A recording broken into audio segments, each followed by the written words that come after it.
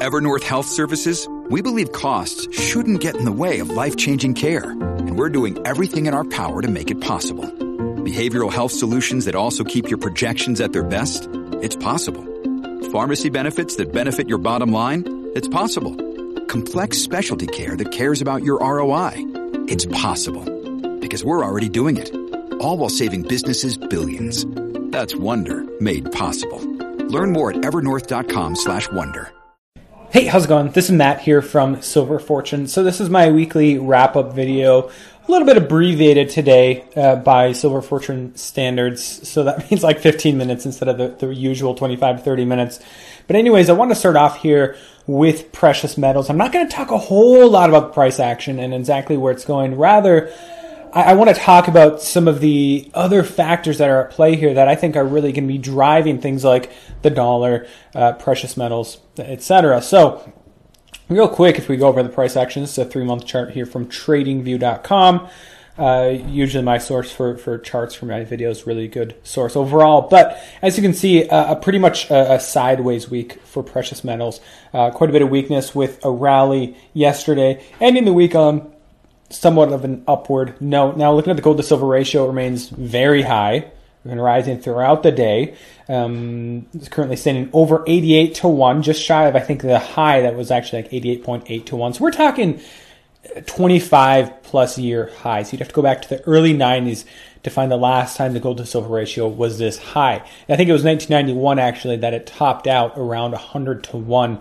So very much a huge divergence, I guess you could say, between silver and gold in the sense that they're heading in the same direction, but silver certainly has been down more than gold as of late. So that's, I mean, take that for what you will. A buying opportunity, in my opinion, for silver, an opportunity to get it at a very low price, especially relative to gold. Gold's actually done a fairly decent job of holding on.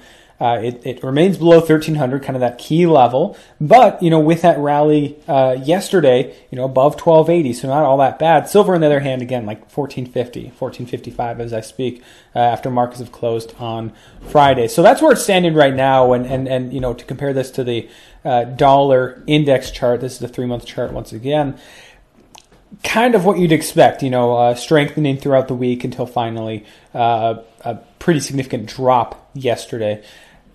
Now, I want to talk more about the dollar. Currently, it closed the week above what would seem to be its key level of 97.5, which was a key level for a very long time. And, I think the dollar, and not just the DXY, but I'm talking about dollar liquidity, the cost of borrowing the dollar, the strength of the dollar relative to other currencies, especially emerging market currencies. That's going to be a really big problem for, I think, the global economy and a lot of markets going forward. I've maintained for a while now that a significant rise in the dollar, if we see it firmly break out of this range here, firmly above 97.5, 98.5, 98.2, up to 100, 101, 102. I've heard people say much, much higher than that. That is, on the surface, sure going to be looking like the dollar's doing great relative to all these other currencies. But underneath that, I think it's going to be very distressing for financial markets and for a lot of economies for some of those reasons that I just talked about. It's going to be a strain on dollar liquidity. It's going to increase lending costs for dollars, especially in those emerging market currencies and whatnot, which need the dollars to keep their economies and their financial system afloat. It's going to be painful for a lot of emerging market currencies that already have been suffering thus far in 2019 and had a really bad second half of 2018. Overall, I think some people would call it the euro-dollar squeeze. That's what we're in right now.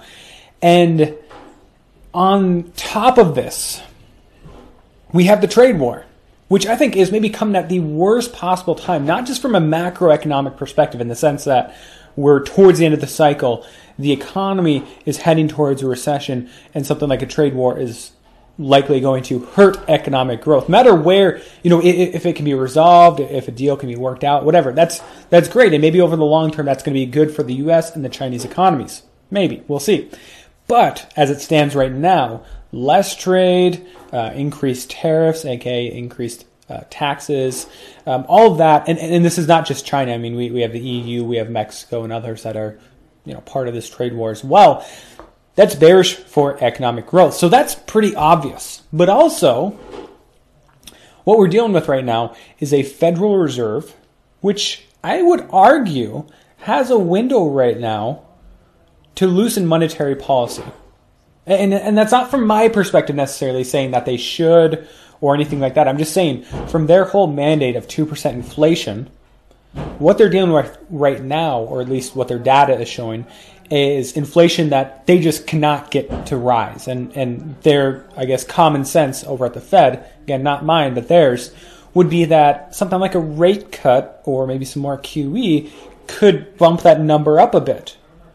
But the problem they're dealing with is that this trade war, ultimately because of tariffs and other, I guess, dynamics of it, will ultimately increase costs. It'll be inflationary. And so the as ridiculous and inaccurate as it is going to cause the PCE, the Fed's favorite indicator of inflation, to rise. I've seen pretty significant estimates of how much it will actually rise, 0.5%, 1%, even more, just because of the trade war, which means that's going to give them less room to maneuver. Now, when it's all said and done, I think the Fed will find any way to justify something like a massive rate cut, right? If they want to cut rates to 0%, start up the printing presses again. Sure, they don't need inflation at any number to do that. All they need is the stock market crashing or the economy in a recession. But what I'm saying is they have a window for a short period of time before this inflation is reflected, the trade war inflation reflected in the actual inflation numbers, to potentially ease somehow. A little bit of QE, a little rate cut. I don't think they are, though. That's not their trajectory. Ultimately, their pivot began back in December, the Powell pivot. Never mind the Powell put, but the Powell pivot began back then. But they're not at that threshold in this slow move towards dovish policy. They're not at that point yet where they're ready to cut rates or to start QE again or anything like that. They're just not there yet.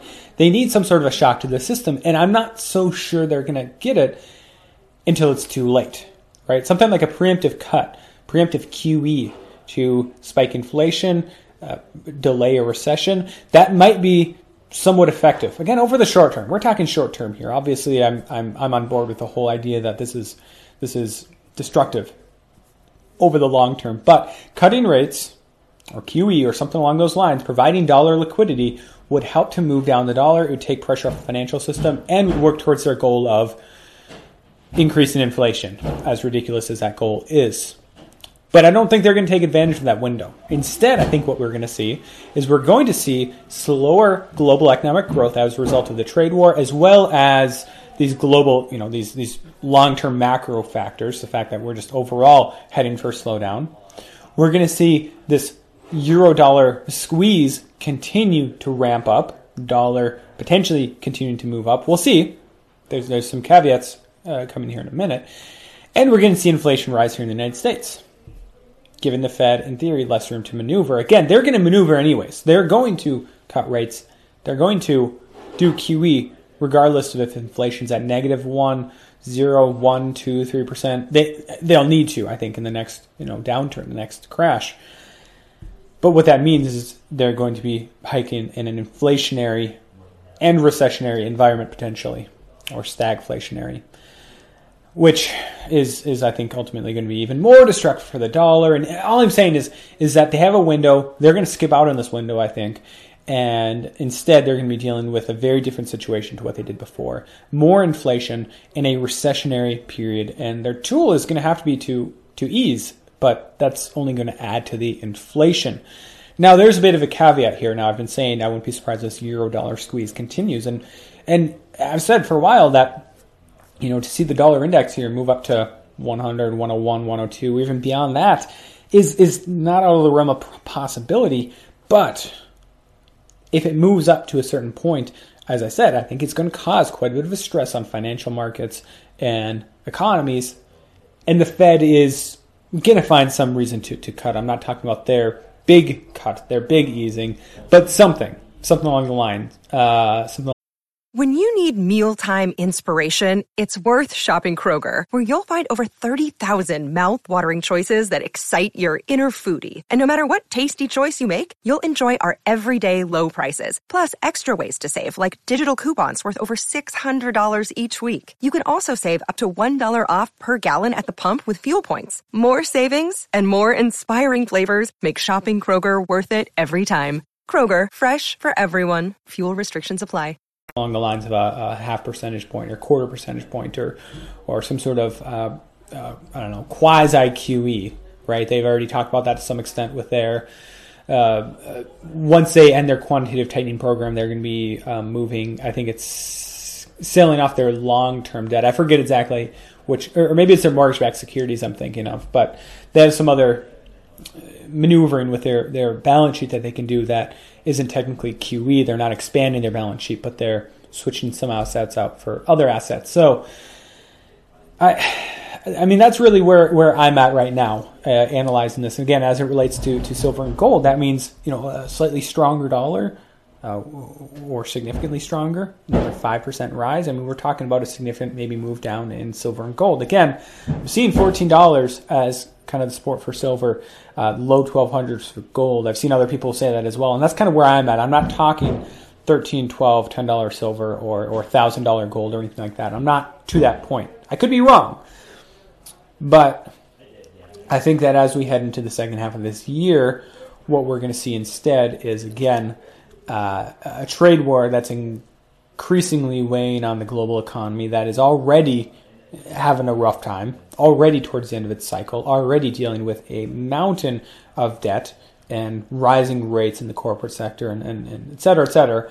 And I think in spite of that, we're still going to have quite a bit of inflation because of this trade war.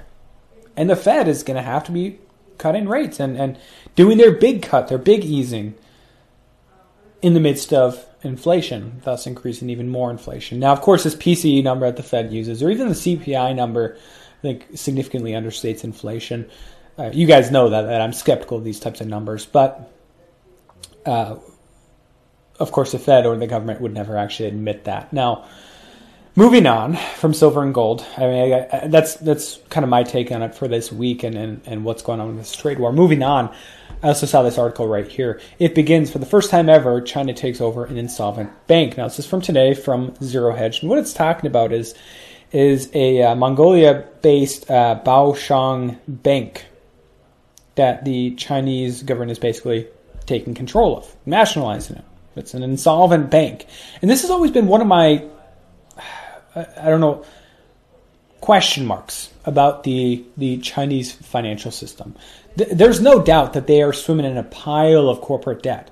And I've said this in the past, that when you have some sort of a somewhat communist type government like China, right? They have some elements of capitalism, but at their core, they're communist. And people say, well, they don't have a government debt problem. They just have a corporate debt problem. And I say, what's the difference when it's all said and done? Now, we've seen thus far in 2019, we saw it last year, where a large amount of corporations were allowed to default on their debt.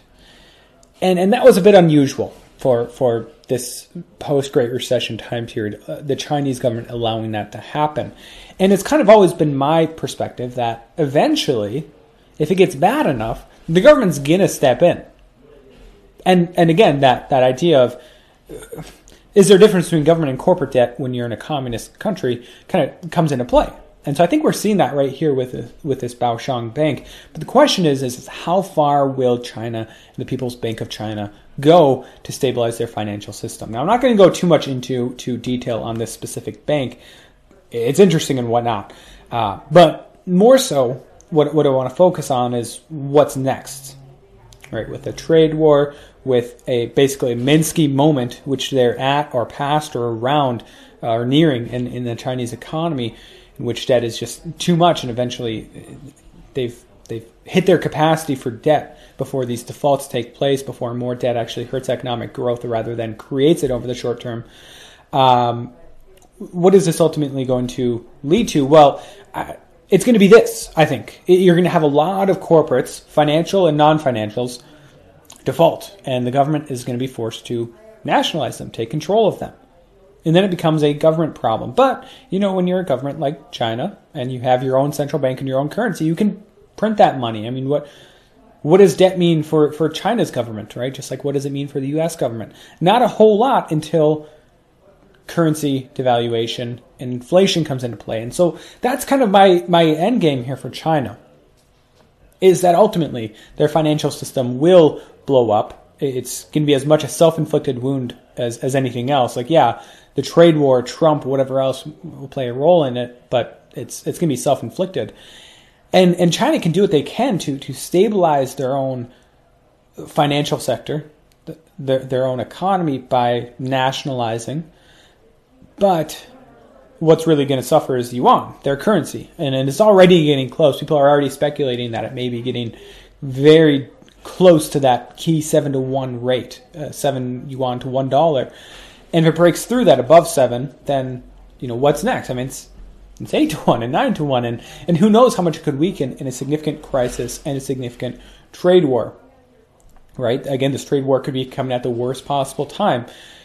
China may very well choose to devalue their currency to offset tariffs, to weaponize it, basically. Not actually, but weaponize it versus the United States. And that could be in a very similar time period in which they're also going to have to deal with the devaluation of their yuan anyways, thus compounding any sort of devaluation that was already going to take place. So that's kind of my perspective on the Chinese economy. Now, yes, there's the whole gold topic. China has a ton of gold. So does Russia. Russia has not a whole lot of debt. China does. Does that gold offset all of that debt? Not in today's system, not in current prices, it doesn't. But if it gets bad enough, it puts China in a better position than, say, the United States or something like that. I mean, the U.S., let's forget about our gold that we supposedly do or don't have, right? Never mind that. The U.S. has a lot of assets. We have a ton of natural resources. We even just look at the DoD, the Department of Defense, and look at their assets. I mean, it's huge. But I still would say that China, natural resources-wise, or at least in terms of their gold, is in a better position because of how much they've been accumulating. They see the value in that. Russia's a bit of a different topic in that they don't have a whole lot of debt, but they also have a lot of gold relative to the size of their currency and their economy. So it's going to help them. But even another thing to keep in mind here is going back to my discussion with Rory from the Daily Coin a week or two ago, talking about China and how I don't want to kid anybody when I say that regardless if I think China is going to, quote unquote, win or lose this trade war, or their economy is going to crash or thrive or whatever, I want to separate that from my views on the Chinese government and how they govern. Because my perspective on that is that and we're talking about a totalitarian regime that needs to stifle things like free speech, free thought, freedoms, what you and I would consider, some essential freedoms and human rights. That's not a concern over there, and that's the case for collectivist countries, but that doesn't mean it's right. I mean, you see this, it's over in Western China, closer to Central Asia.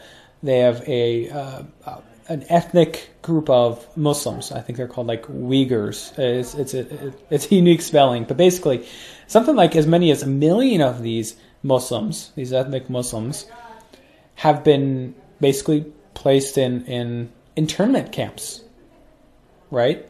Because they in the past have made independence movements or have been have held less favorable views towards the Chinese government. I mean, that's totalitarian as it gets. And somebody even commented, I remember seeing that. I think I've talked about this in the past of my channel, but it doesn't take that long before internment camps turn into concentration camps, right? And yet many voices on China on the international stage have been basically silent on this. Not everyone, but I think most people have. You probably haven't heard Trump talk about that or just their overall abuse of human rights, which is really unfortunate that's really the whole, I guess, downside to this discussion.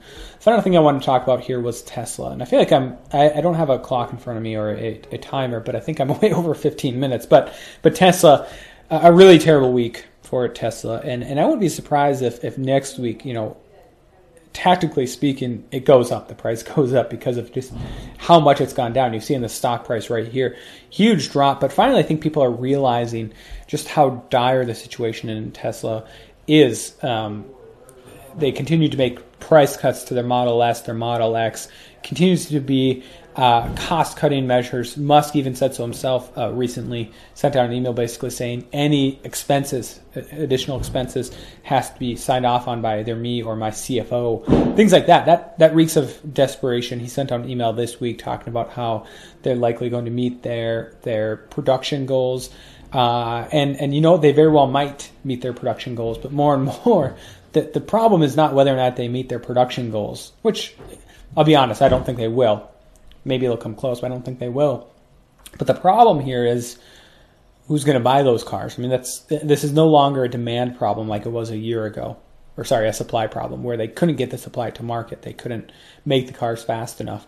In about 1 year's time, this has turned into a demand problem. They don't have enough demand for these cars at current prices. They could lower the prices, right? They could start pumping out the Model 3 $35,000 car with a $3,750 rebate or whatever it is right now. And sure, that could happen, but Tesla's not really making much money on those. That's not sustainable right now in 2019 for them. So, Musk is rolling out all sorts of, the Chinese Gigafactory, the robo-taxi plan.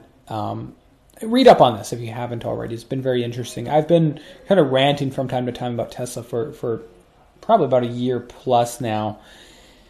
And it's nice to see the stock price fall, but I think it also has the story is far from over. There's many, many chapters left, including potentially the 11th chapter. So we'll see where this heads, but something to keep an eye on, something to read up on. I know there's a great community on Seeking Alpha as well as on Twitter, TSLAQ. You can check it out for yourself. But as always, that's my weekly wrap-up video. Thank you guys for watching from the bottom of my heart, and God bless.